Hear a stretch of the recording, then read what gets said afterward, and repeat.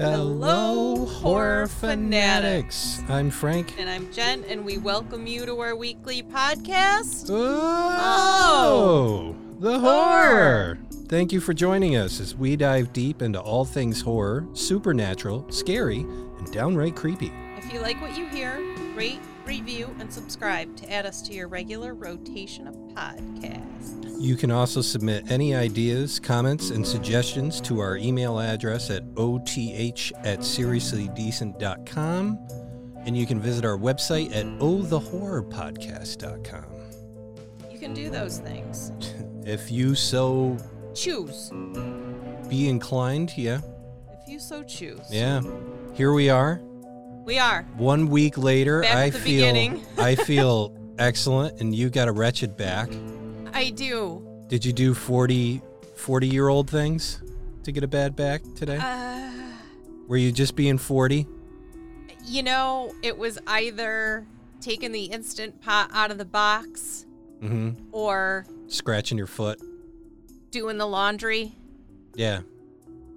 Inhaling deeply. Yep. Going to the bathroom. Yeah, because that's how you hurt your back after 40. Yeah. Just doing things. Looking in the wrong direction. I've cricked a neck like that. Yeah. I don't know what I did. One of these days. If I'm being honest, I think it was sitting on the love seat.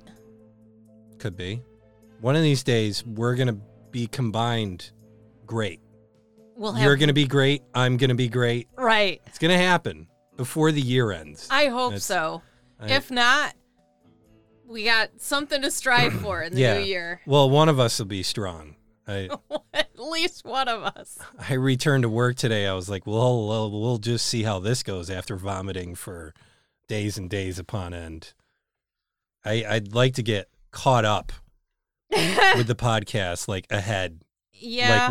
Like we've been, but yeah. But hey, this is a saying out to everybody. Life happens. It does. And sometimes you just got to let life happen. You can't force it. And you just kind of rebound as best as you can. So here we are, Saturday evening. Doing the best that we can. Before the drop on Monday. Yeah. And you're going to chillax tomorrow, and I'm going to work, and then I'll edit it the night before. Yep. It's back to the beginning days. Here we are. Yeah. Back at the beginning. It happens. We'll come around. Black Dahlia. Yeah. Yeah. We threw this in as an audible. We did. This has, I guess we should just call it infamous because at the end of the day, it's what it is. I think it's probably the most infamous murder case in U.S. history. Unsolved murder, yeah. Unsolved mystery. Yeah. Unsolved murder. Unsolved mystery. Unsolved murder mystery. Yeah. I think also what makes this pretty popular is that it happened right after. This is like the first big, like, unsolved case and big murders in post-war, like, World War II. Yeah. Because everybody was all happy. Things were all good. Yep. And then this was kind of the grounding thing of, wah, wah. Yeah, you had a year, something like that. But, there's, I think also it's a weird case. It's a really weird case. It's a disturbing case. Oh, very disturbing. I think what's become more interesting than the case itself is the theories. Yes. I think that's why this has lived on. Yeah. So because the theories just get crazier. Oh yeah. And crazier. My sources are FBI.gov, the Black Dahlia, and I actually saved the link to their evidence. Yeah. And it's like letters that people have written in. It's the list of suspects that they had. Yeah. A profile. It's pretty interesting. So I'll share that link on the Facebook group. And then the other is theguardian.com, a 2016 article, Black Dahlia murder, about Elizabeth Short. Yeah, because what is it? At some point they interviewed 150 different people that were considered suspects. If you go on the FBI site, they've got a tab, and when you click on it, it's the evidence, the FBI's evidence, and you click on the first one and it says page 1, but you scroll down and it's multiple pages. Same thing with page 2. It's a lot of handwritten stuff, pictures, and it was the FBI who actually identified the victim as Elizabeth Short. And man, you want to talk about an interest. This whole thing is super interesting. Basically, just to show the magnitude of it, there was a total of 750 investigators for this case. Yeah. In its initial, stages. This included 400 sheriff's deputies, 250 California State Patrol officers, a lot of people. And I recall reading somewhere, that's what it was. They interviewed over 150 men in the ensuing weeks that they believed to be potential suspects. 150 people. Yeah. It's insane. So on the morning of January 15th, 1947, a mother was taking her kid for a walk in L.A., and she stumbled upon the body of a young naked woman sliced clean in half at the waist.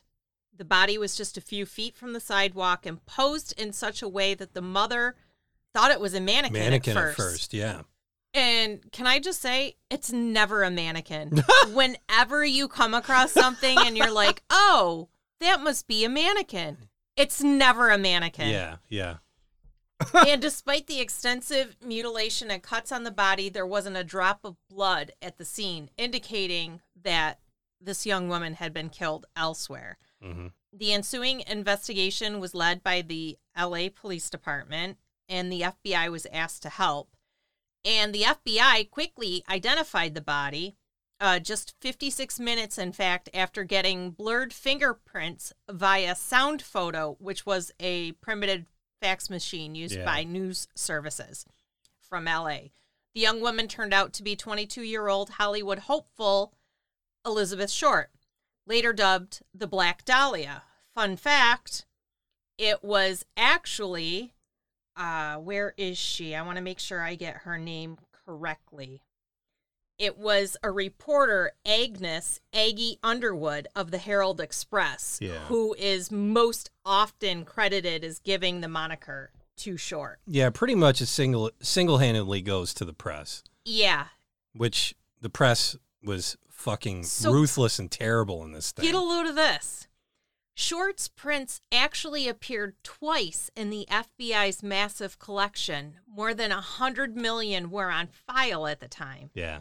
First, because she had applied for a job as a clerk at the commissary of the Army's Camp Cook in California in January of 1943.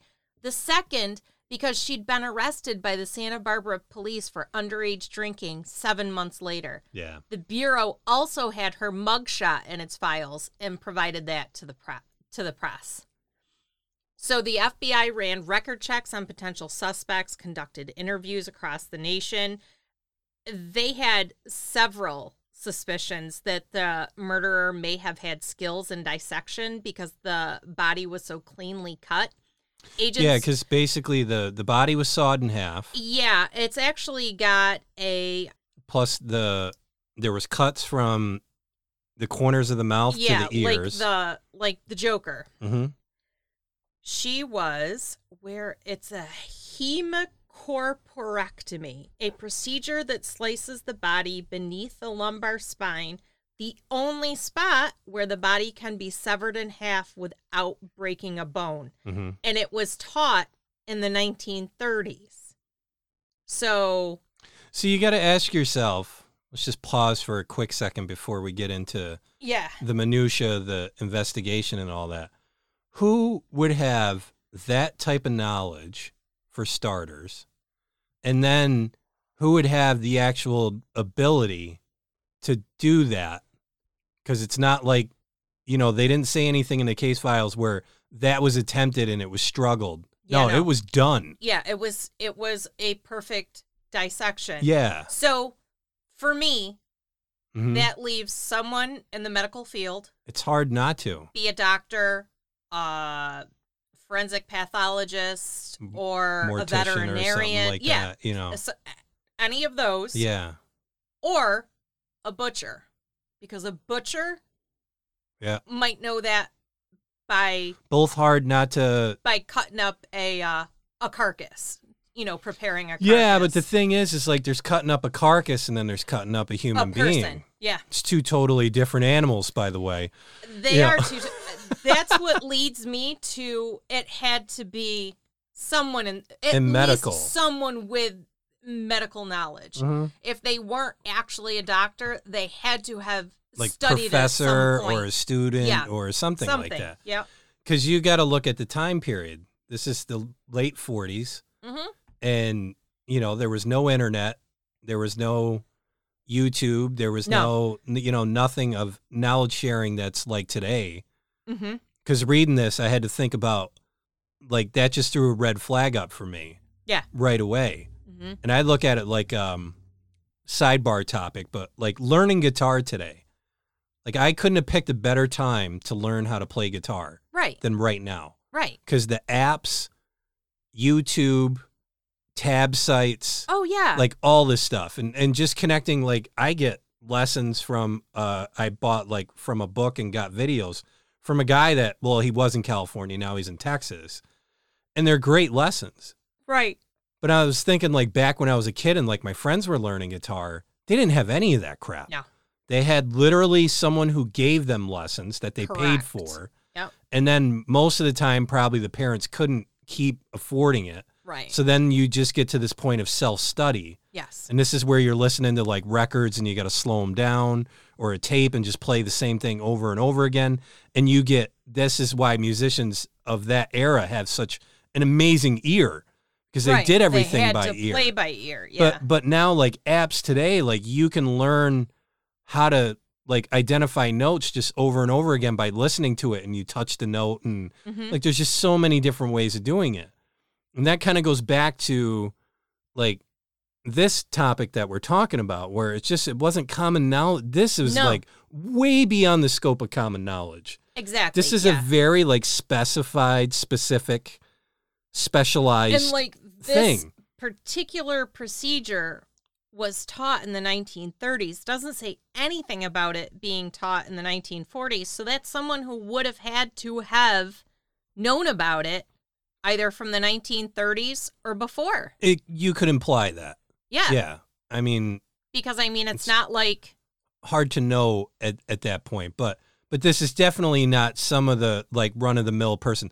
The only way it could be the run of the mill person is just the luckiest move possible. Yeah. But you can't eliminate that either, you know. Yeah, but I mean, how would you perfectly bisect a body like that? Yeah. No, to me, that just is red flag. Samurai sword? Red flag medical If you're the dude on the street. Samurai sword, yeah.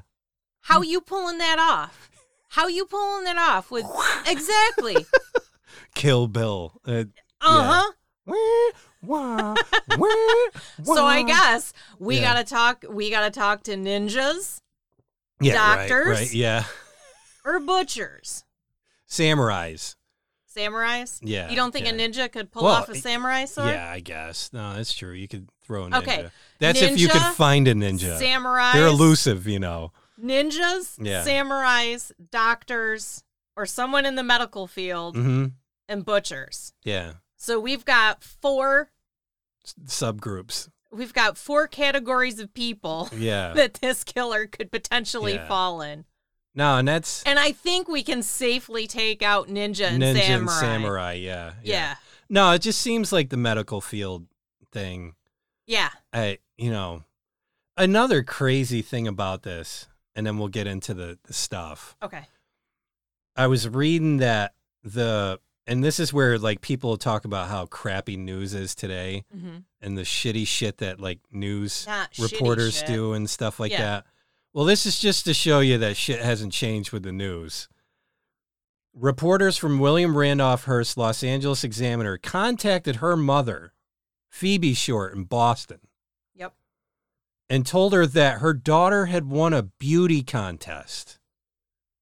It was only after prying as much personal information as they could from Phoebe that the reporters revealed that her daughter had, in fact, been murdered.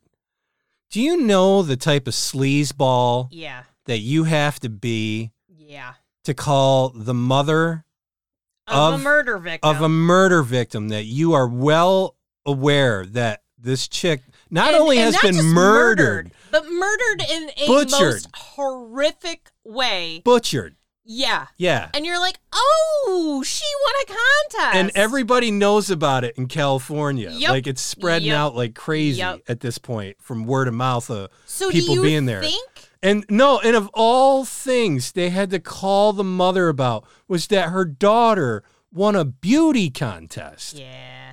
It's like that is the filth of slime of crap. So do you think that was the catalyst for the media not being able to report the name of a person until after the family's been notified I don't know. by authorities? I don't know. I just know that after reading a lot of past cases of things, the media has been slime.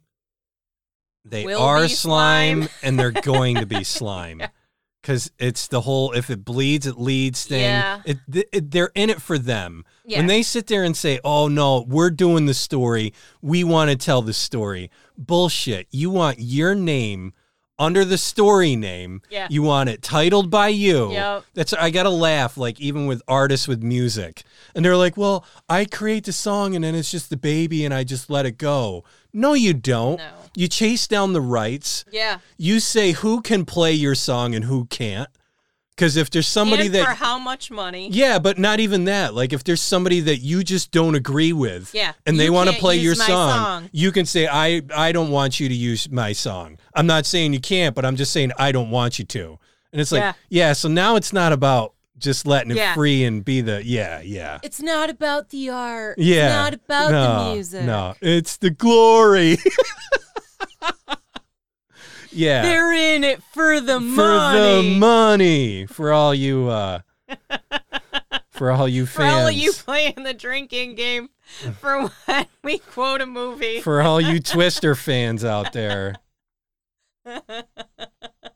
Don't even get these two started on Twister.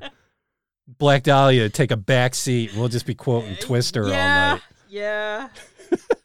So yeah, I thought I'd bring up that tidbit there where the news was being just so honorable. Yeah. And and that it's just slimy filth. I mean, none of this was... Well, none of it's good. So, according to sources, part of the intrigue with this case came from the unprecedented brutality of the murder. Yeah. Before she was killed, she was forced to eat feces.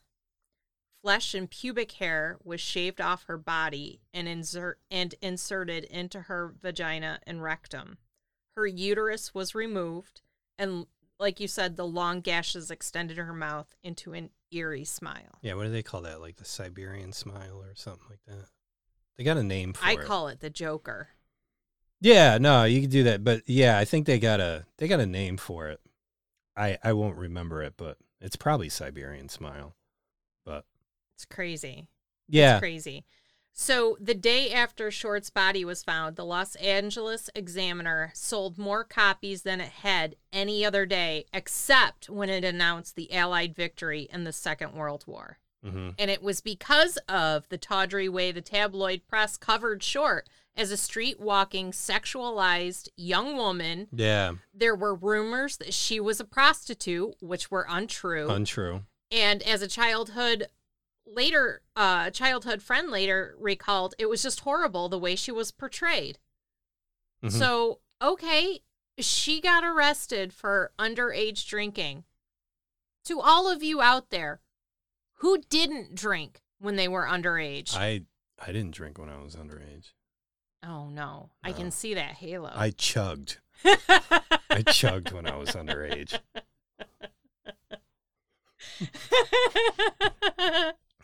Yeah. So, fun fact, Short was staying at the Biltmore Hotel. And she had been seen alive a few days before her death there, and dozens of threads on Reddit are devoted to discovering the identity of her killer because of this Biltmore connection. Yeah, yeah. There's movies, there's books, there's television shows. Numerous writers have written about her story, not to mention Agnes, the woman that dubbed her the Black Dahlia. Mm-hmm. She actually did a book as well. Like, she was legitimately investigating and following up, and she's oftentimes credited as, you know, one of the best sources on the information. That's what they say. Do you think they'll ever solve it?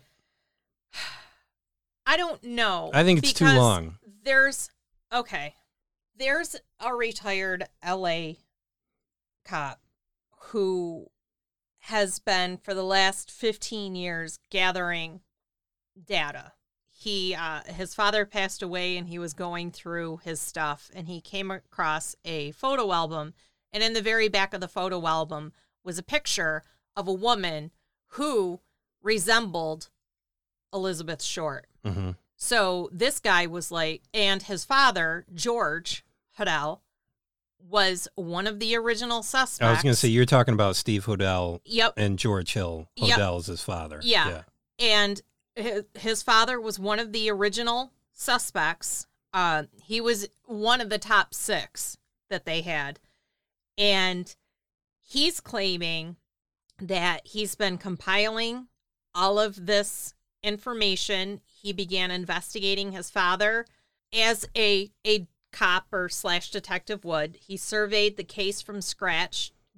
He dug through witness interviews, newspaper archives, filed a Freedom of Information Act to retrieve the FBI files on the murder, which is what is listed on FBI.com. It's the Freedom of Information Act.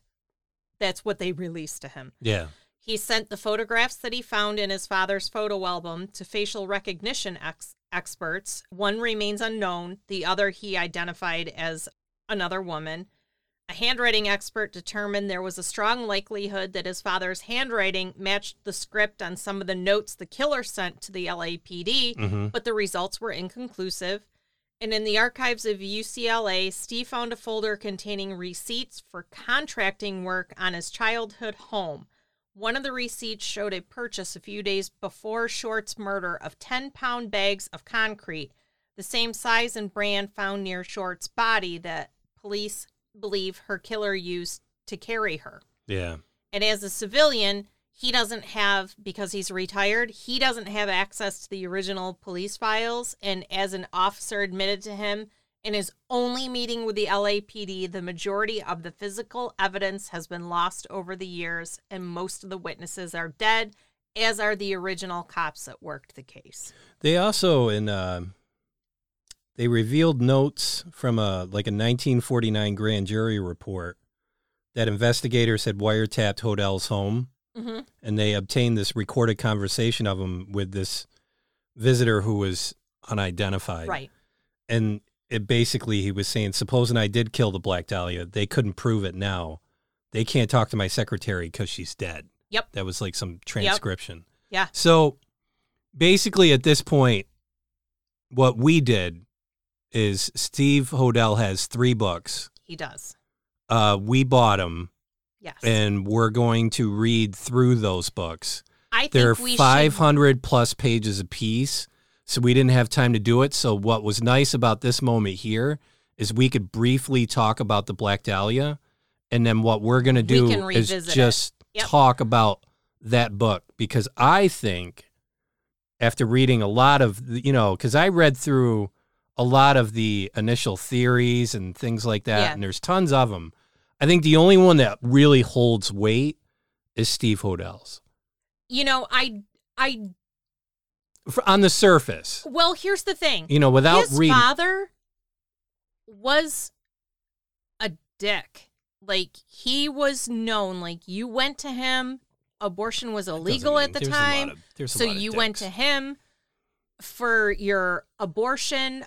He was cold. He was distant. There are rumors that there are women that died because of botched abortions. Mm-hmm. Yeah. And all of that was hush-hushed because if word had gotten out that he was performing this illegal procedure, you know, he could lose his license. So essentially, anything that connected him to these people that could supposedly die, you know, all that information disappeared. So, I mean, a number of the police report hearing that the department believed the culprit was a doctor who lived on Franklin Avenue, and that's where the Hodel family lived at the time of the murder. Yeah. But, you know, it's funny, like, because I'm sitting there reading it, I was like, man, you know, here's a guy implicating his father, which, like, that's a strong bit of it.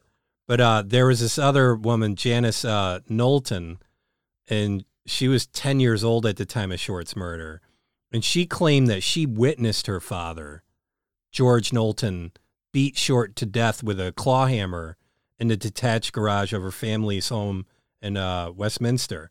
She also published a book titled Daddy Was the Black Dahlia Killer. I want to say it was like in the mid-90s. There would have been evidence of that on her body. In which she made additional claims that her father sexually molested her. Right. The book was condemned as trash by Knowlton's stepsister, I think it's Jolene Emerson, and stated she believed it, but it wasn't reality. I know because I lived with her father for 16 years. And additionally, a detective told the Times that Knowlton's claims were not consistent with the facts of the case. Right, exactly. You know, so that's where I'm saying, like, it's going to be so hard to fit. That's why I asked, like, do you think it'll ever get solved? Because at this point, there's just so much time. We'll never know definitively. You're not going to have, like, because at this point, there's not going to be a deathbed confession. No, there's no deathbed confession. But the fact is I think cases really run into a rough spot when everybody who is working around it dies. Yes. And I think that's a good thing that it dies out. I say that from a good perspective because those are the fact holders. Mm-hmm. You know, you could come up with any kind of theory or something like that, and somebody could, just like this detective said, like, no, those weren't consistent with the facts. Right. This wasn't consistent with the case. Now, I think what makes this a possible idea or theory that they could find somebody is that the FBI has such a large database of what you could call facts. But I say they can't ever definitively say because there's no physical evidence, so we can't do DNA. There's no more eyewitnesses. So aside from finding a journal that says Bob Jones's journal on, you know, January today 15th, I woke up and Short was getting it. They found the body of Elizabeth that I killed the day before. Yeah, and you know, so I mean, and yeah, that's where I think that's what makes these old cases so interesting to talk about, is because you could pretty much talk about any theory on the planet. Well, it's like Jack the Ripper. We're never going to know who Jack the Ripper was either. Yeah, it's exactly true. However, I was impressed. Fun fact, the killer of both were Jack the Ripper. They were saying was either a doctor or a butcher. Yeah. Because of how the nature of the wounds and everything. Yep. Yeah. And here's the other thing too, just to stay wide open on the concept of it. It could have been some lone nut doctor guy who was clinically crazy. And H.H. Holmes. You know, well, no, I'm just saying clinically because like this is something that you would think they would have had many of. Like with the nature of this. Mm-hmm. Because I started thinking this definitely has to be pretty personal because it's not done over and over and over again. Right. This just seems like a ritualistic thing that would be done over and over. You would think. Right. You would assume. It would just follow that type of thing. But it was just one. Right.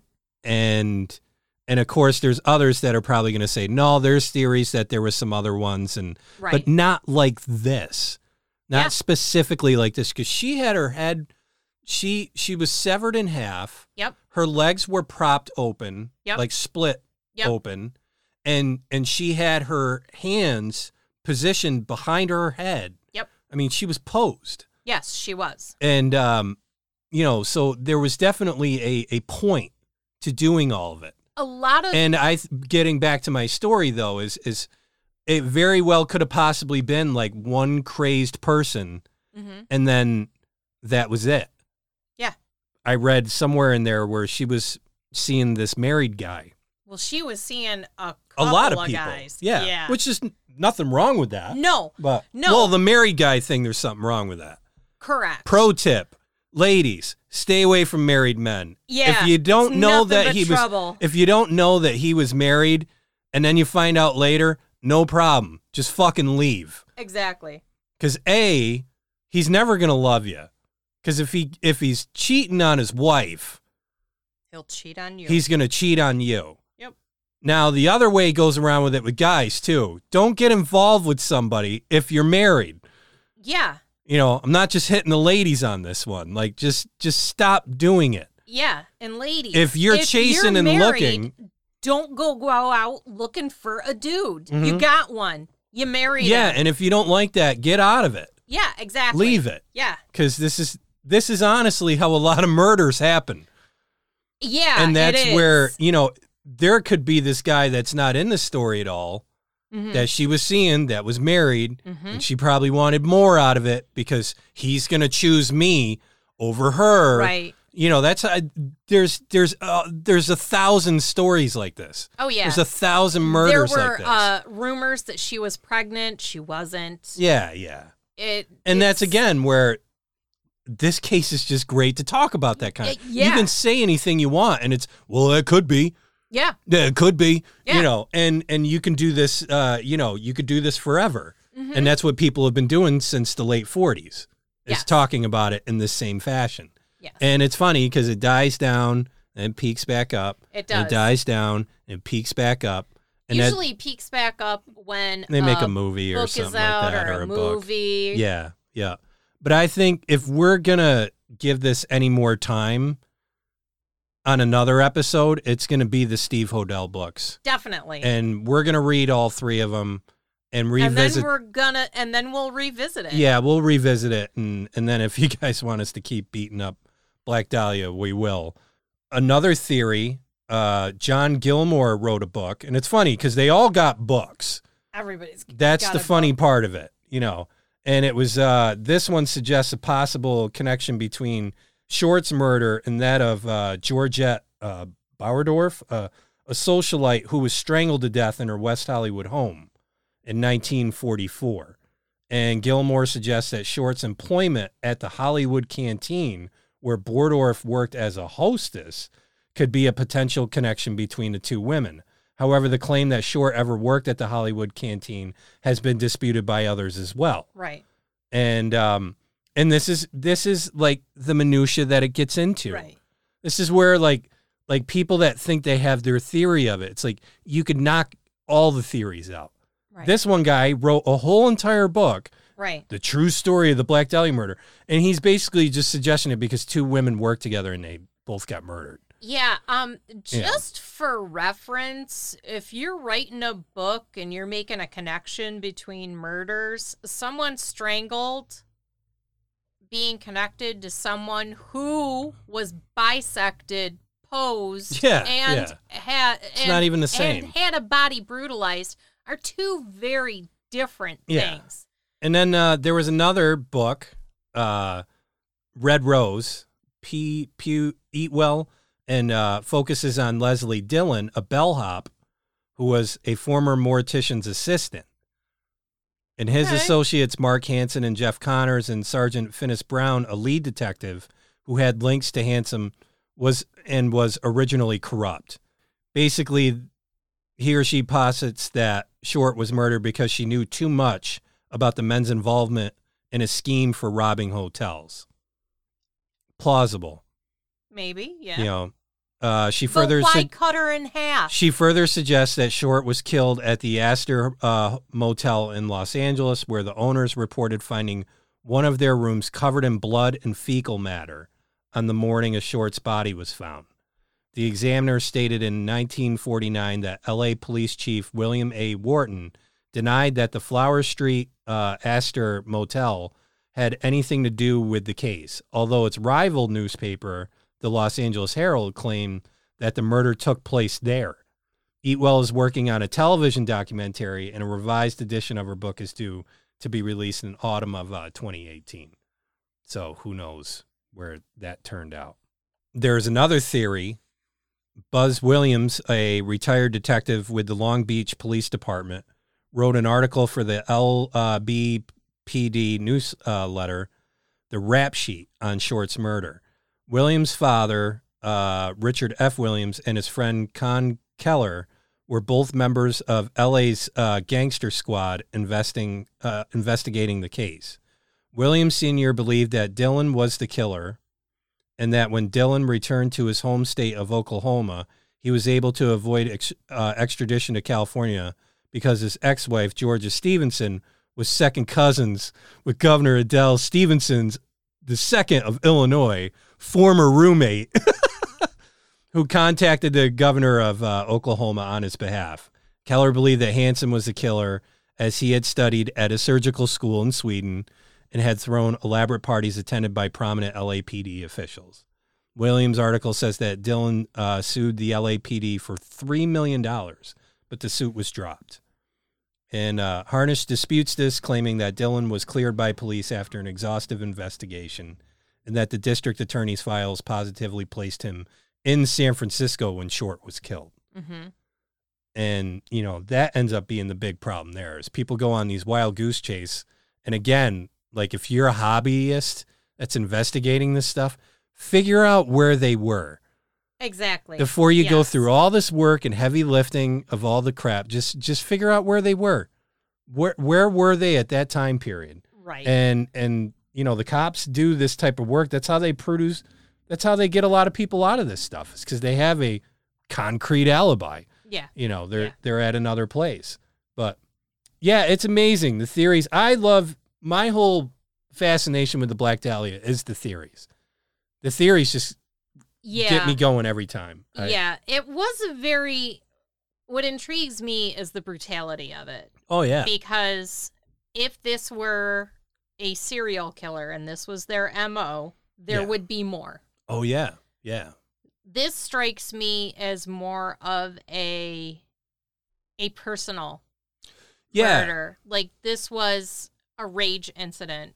Like, they just lost it, and this was the result. The only other thing I would think of is some sort of gang-related type thing where, say, the father, you know, say the father got into something, you know, either owed money or just something. You mean George Hodel? No. The father of Smart. Okay. The father of her. Okay. You know, say, and again, this is not backed by any evidence, but I'm just saying, like, in order for that type of killing to be staged like that, it's personal one way or another. Right. But it's either personal and someone she got involved with, or someone she didn't get involved with who wanted to be involved with her. Or it was directed. It was directed towards, you know, like I said, say the father was, you know, owed money or got in trouble with a gang. Right. And it was just like, well, we're going to make you pay. And Does anyone know where Whitey Bulger was? And this is how we're going to make you pay. You know, this is kind of what gangs do. But again, you also got to look at it in the context of the time and era. Yeah. Like a gang then, I hate to say in it. 1947, they wouldn't have. No, gangs, I'm going to say it for what it is. Like gangs had kind of like class then. Like they just wouldn't do something like that. Right. You know, they would maybe beat somebody up, or if they did, I mean, because the craziest things gangs got into before that, basically they just shoot everybody up. Mm-hmm. And then there was the whole 60s and 70s, they were bombing cars. Right. You know, so like if you owed money or say you fucked over a gang of some kind, they would bomb the car that your family's in or something like that. But mostly they were after the person. Like I said, there was an etiquette there. Right. Which gets back to personal. Yeah. Because I agree with you. If it was a serial killer type thing, right, which I'm not ruling out, because say it was a serial killer and then say they got admitted into a mental ward, that could... Or they got arrested, or... Yeah, arrested, or like I said, yeah, got arrested killed and themselves. got killed themselves, or just ended up in some sort of mental ward. Because obviously you got to be crazy to just do this for nothing. You know what I'm saying? If you're of that type of... Right. If we're going to talk about that specific type of thing. And they might have just been sitting in a mental ward the whole time. You never know. I know the communication's pretty interesting, like in the beginning of the case. And that communication piece kind of where they're going tit for tat with the cops. Do you have details on that, or you want me to? I'm going through the FBI records, their vault right now, and it's a lot. Oh, yeah. Yeah. But, I mean, there was a suspicious envelope that was discovered by a U.S. Postal Service worker. And the envelope had been addressed to the Los Angeles Examiner and other Los Angeles papers. And it had individual words that had been cut and pasted from newspaper clippings. And additionally, a large message on the face of the envelope read, "Here is Dahlia's belongings. Letter to follow." Mm-hmm. And the envelope contained Short's birth certificate, business cards, photographs, names written on pieces of paper, and an address book with the name Mark Hansen embossed on the cover. The packet had been carefully cleaned with gasoline similar to Short's body, which led police to suspect the packet had been sent directly by her killer. Despite the efforts to clean the packet, several partial fingerprints were lifted from the envelope and sent to the FBI for testing. However, the prints were compromised in transit, and they couldn't be properly analyzed. Mm-hmm. The same day the packet was received by the Examiner, a handbag and a black suede shoe were reported to have been seen on top of a garbage can in an alley a short distance from Norton Avenue, 2 miles from where Short's body had been discovered. The items were recovered by police, but they also been wiped clean with gasoline, destroying any fingerprints. Right. And to me, that seems like that whole kind of, like that was the spot. Mm-hmm. That was the spot where they had to catch someone. I think that was the most evidence they had, the most things going on. And again, it was the late 40s. And that was in January 24th, which was 3 days later after identification of it. But on March 14th, an apparent suicide note scrawled in pencil on a piece of paper was found tucked in a shoe in a pile of men's clothing by the ocean's edge at the foot of Breeze Avenue in Venice. And the note read, "To whom it may concern, I have waited for the police to capture me for the Black Dahlia killing, but have not. I am too much of a coward to turn myself in. So this is the best way out for me. I couldn't help myself for that or this. Sorry, Mary." The pile of clothing was first seen by a beach caretaker who reported the discovery to John Dillon, lifeguard captain. Dillon immediately notified Captain L.E. Christensen of West L.A. Police Station. The clothes included a coat, trousers of like a blue herringbone tweed, a brown and white T-shirt, white jockey shorts, tan socks, and tan moccasin leisure shoes. And the clothes gave no clue of the identity of the owner. Mm-hmm. And so basically, you know, that's when they started going through suspects and whatnot. But I think that first bit with the manila envelope, that was actually like personal items. And so there's an article in this FBI vault, and it's grisly LA murder similar to sex slaying of 7 San Diego women. Southern California police officers last night noted the striking similarity between the Mad Butcher murder of Elizabeth Short, 22, whose body was found here Wednesday, and other unsolved San Diego sex crimes. Officers in the border city immediately feared that San Diego's sadistic woman killer, already believed responsible for at least 7 unsolved murders, was on the prowl again. For 15 years, police and psychologists have agreed that the killer was a sexual sadist whose crimes increased in brutality.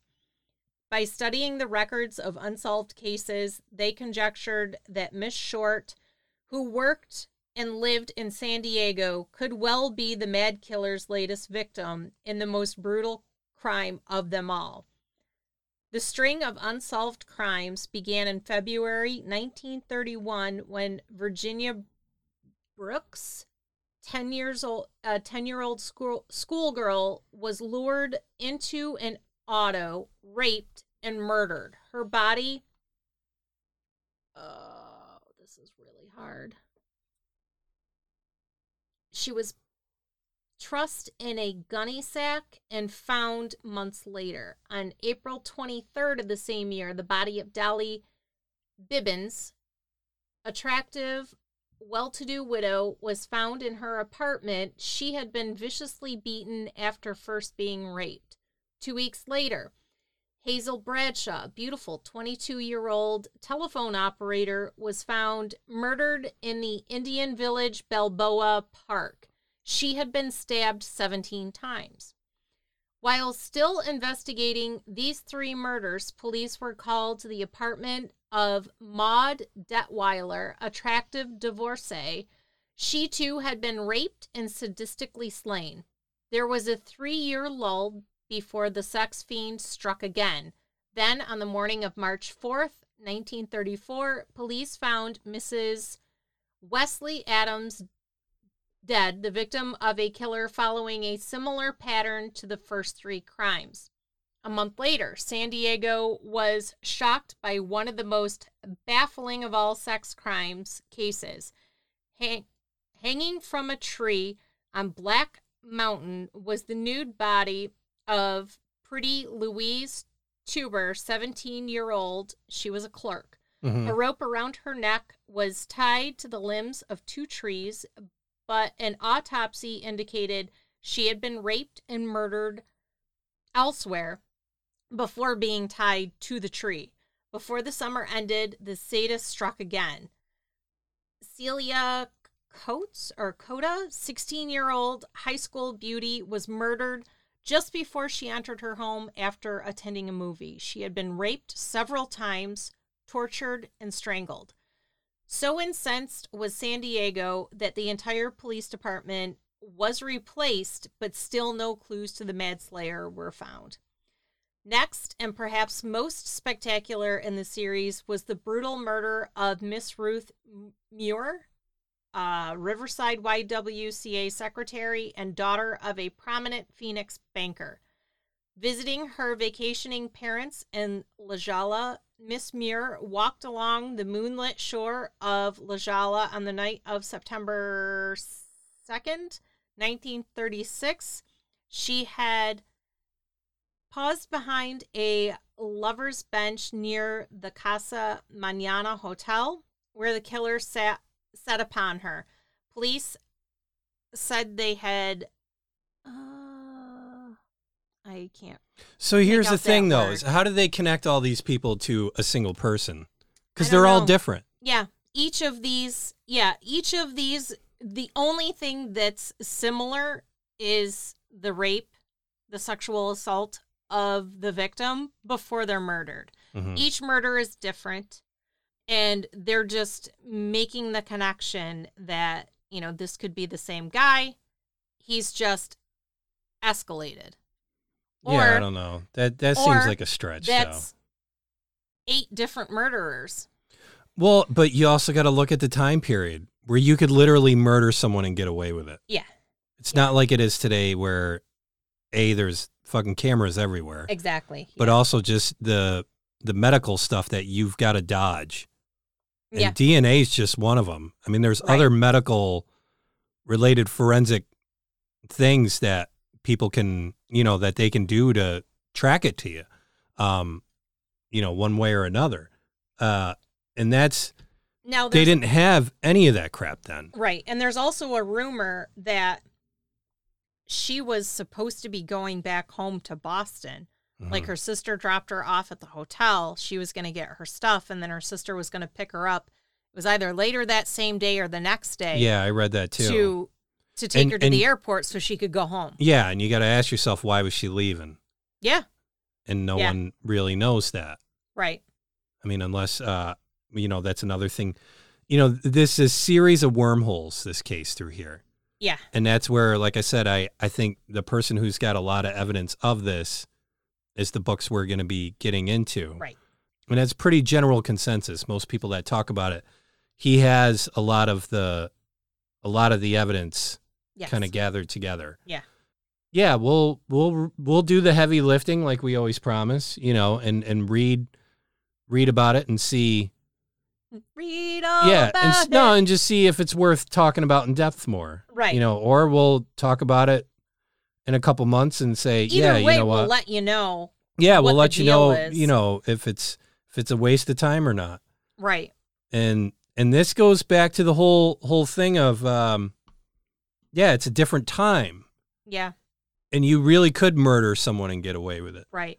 I wonder if Aggie Underwood of the Herald Express, I wonder if she had a theory, like if she had a suspect. I think there's tons of them.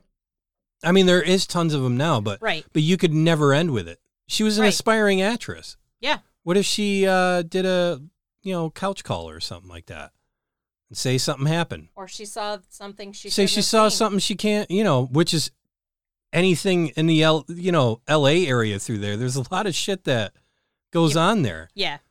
I think that's one thing I got to laugh about is like all this crazy shit comes from something. L.A. Yeah.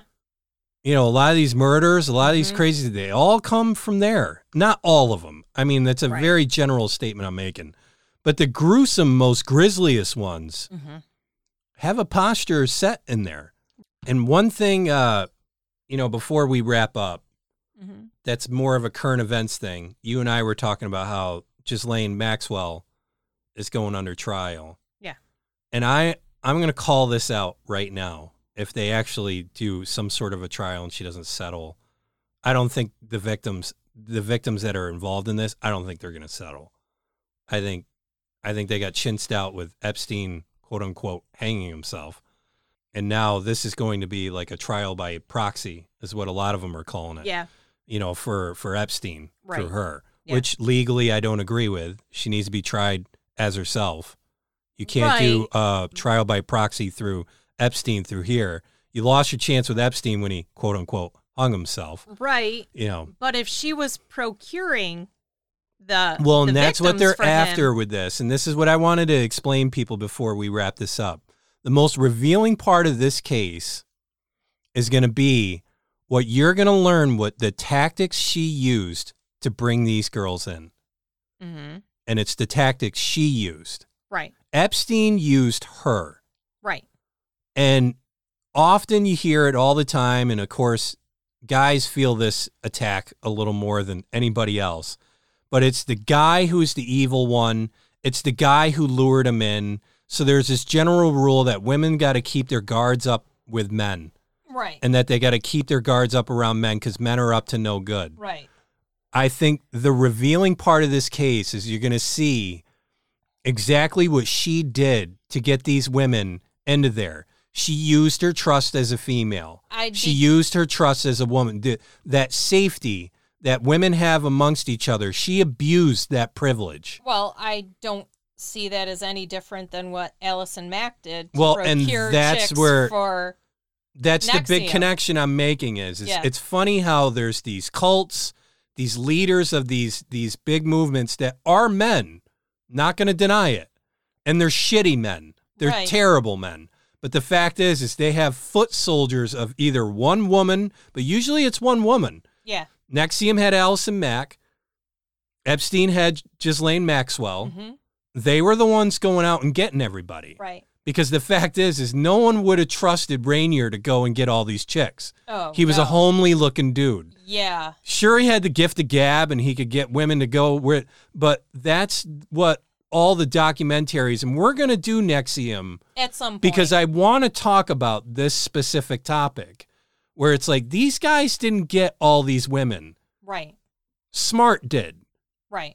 Or Allison Mack. Yeah. I'm confusing the podcast now, but Allison Mack did. And it's the same thing with Epstein. Epstein didn't go around and get all these women. No. Ghislaine Maxwell did. Right. And that's what people have to keep in sight with this trial. And I hope that that's one of the revealing parts they show is her tactics, which I don't think I wouldn't hold my whole position. Well, my whole position with human trafficking is you're never going to know what's going on about it because this elite group here is the ones responsible for all of it. Right. And they're responsible for the report. And that's why somebody supposedly hung themselves in prison. And if you think I'm crazy, go ahead. Think I'm crazy. Mm-hmm. I don't care. That's the whole beauty of it. Yeah. I don't care. But in between the weeds of the stuff with Maxwell's case, if they do go into the depth of it and she starts throwing the dirt of, yeah, this is how I got women to do this and that, because that's what the victims are saying. Yeah. The victims are saying they went through Maxwell. Right. Maxwell got them in. Maxwell groomed them. Maxwell gained trust. All of that stuff to get them to this ultimate stage of just terrible circumstances with Epstein and whoever the hell he was peddling off these girls to. I hope people can stay trained on that, so to speak. We'll see. Yeah, we'll see. But we'll lay off here on your back. You're standing now. I am. But so what do we got next week? We have Shadow Men. Shadow Men. Yeah. Yes. Yeah, we do. Yeah. And don't know how I feel about that. I haven't seen them in quite a while. I don't know if I'm opening the door by doing an episode on it, but we'll find out. Yeah. I think it's definitely a good topic to talk about. I think so. I think for people that don't understand it, they can get a bit of an understanding for it. Yeah. I think the ones who suffer from it, they can basically feel maybe a little not alone or better about it. Yeah. That's the aim of the topic. Right. Just to kind of give people a heads up without getting into it right now. Right. But our goal, at least my goal with that is to just, for people that don't understand it, to get an understanding. Right. And for someone who is going through it or has gone through it, that they're not alone. Because we're going to bring up examples and and theories and all that juicy stuff that we do. So all those things. All those cool things. And you're going to have a fucking sweet back. It's going to be in great shape. I hope so. I'm not going to be throwing up or have the flu. We're going to be in great shape for this next one. I hope so. Yes. I hope so. I believe in us. I do. So with that being said, rule number 1. No Ouija boards. Rule number 2. No dolls. 3. No capes. 4. No blood rituals. 5. No effing cults. Seriously. Yeah, right. Oh, my Lord. Satanic or otherwise, or religious weight loss. Yeah, lose weight for Jesus. Way down. Or drink this Kool-Aid so we can all die together. Yeah. I'm sorry, Flavor Aid so we can all die together. Get it right. Seriously. Just stop. If someone tells you you're in a cult, odds are you're in a cult. If someone tells you you're in a cult, odds are you're in a cult. But you want to know the dead giveaway that you're in a cult. And it's a simple step. Mm-hmm. Just say you're going to leave. Yeah. And if you say you're going to leave and then all of a sudden everybody starts distancing themselves from you, or there's some repercussion or punishment for you leaving, going to leave and there's zero repercussions, like nobody even bats an eyelash, okay, you probably were not in a cult. You're not in a cult. Yeah. But I'm telling you, if that's your litmus test right there. Yeah. It's if you are in a group, and this isn't religious, this is a political group, this is anything. Just a group. Just a group of people. Yes. 4 or more. Okay. 4 or more people. Uh-huh. No, because after 4, you can have a majority that throws a setup against you. Right, okay. If there's 5 people and you want to leave, there's 4 people that are going to fuck with your life. Right. That's how it starts. Okay. That's how the momentum gets up. But the fact is if you really want to know, or somebody says you're in a cult and you're like, no, it's not really a cult. All right, then try to leave. Do the cult Not test. try to leave. Just say, I'm thinking of leaving. Yeah. And if you say, I'm thinking of leaving, and then all of a sudden, the resistance comes. Yes. Are you sure you want to do this? And Yep. and you're going to lose that group. Yep. You're going to lose that friendship. You're going to lose all that. If all of that happens as a result of you just saying, I'm thinking of leaving, Yes. you're in a cult. Congratulations. Yeah. You're in a cult and you broke rule number 5. 5. So 6. No apathy. We've got to act to help and act. Like, you have to physically act to bring about a positive change in the world. Yes. Pay for the coffee of the car behind you when you're getting coffee. Especially in the holiday times now, I can at least say for the States and all that. You know, if you're out there shopping, be nice to the clerks, the retail clerks. They've been through a terrible 2 years. And they've been putting up with your bullshit for 2 years. And if they say happy holidays, it's not a war on Christmas. No, it's not. There's literally 8 holidays that happen between November it's just and somebody the end being of December. thoughtful. They're just being kind. It's just being thoughtful just and say kind. Thank you. Yes. If you want to say Merry Christmas back, have at it. Go on with but your Christmas don't self. be Yeah. an asshat. Yeah. Just be a nice person. But seriously, shopping, be nice to the clerks. Yes. You really want to make someone's day. In the line, just grab like a package of peanut butter cups, pay for it, and just hand it. Don't do peanut butter cups because of peanut allergies. No, I'm just giving it as pick a something. I'm giving it as an example. This is the part of being a ween. Because here's the thing. Buy the peanut butter cups and tell them if they can't eat them, give them to a coworker. Because that keeps it going. Right. It keeps it going. It keeps it giving. Your thought was nice because you thought of them. Right. But if they can't have it, just say, hand it to a coworker who does have it. Mm-hmm. This is where everybody gets caught in themselves and gets caught in their own eyes and their own ways and their own things. Sometimes just being nice is enough. Mm-hmm. Sometimes. And it really is. Because I work in that type of atmosphere and there's people that buy me things and I'm happy about it. Thank you so much for considering it. Or just, hey, thanks for doing this. Right. And I'm going to say this one too as a final deal. Stop saying be safe. Yeah. We're done there. We're done with be safe. We are. Especially frontline workers. They've been out on the front for 2 years now. Yeah. It's not about being safe. They're just doing it to make money and pay bills. They don't have a choice to be there. You know, or That's if they how do they're have a making choice, ends they meet. just, they're in this circumstance. Some just want to help too. Some are helping. But the be safe thing, safe from what? Something that they can't control and getting? That's not being safe. Maybe just, be safe when you're driving. Yeah. Nobody says be safe when you're going out for a ride.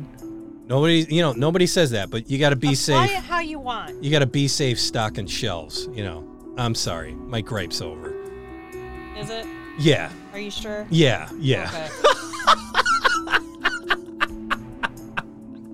Is it, Frank? So with all that being said, have a lovely day. Have a great week. Yes. Have a good, I don't know. Hey, have a happy Thanksgiving. Have a wonderful Thanksgiving. Yeah. Yes. Eat all the food. All of it. I'm mistaken that because I know we're going to do an episode before that. And, that's where No, this is it. No, that's what I'm saying. This is the one that they're all going to hear. So yeah. Have a with happy that in Thanksgiving. mind, make good choices. Take care, folks.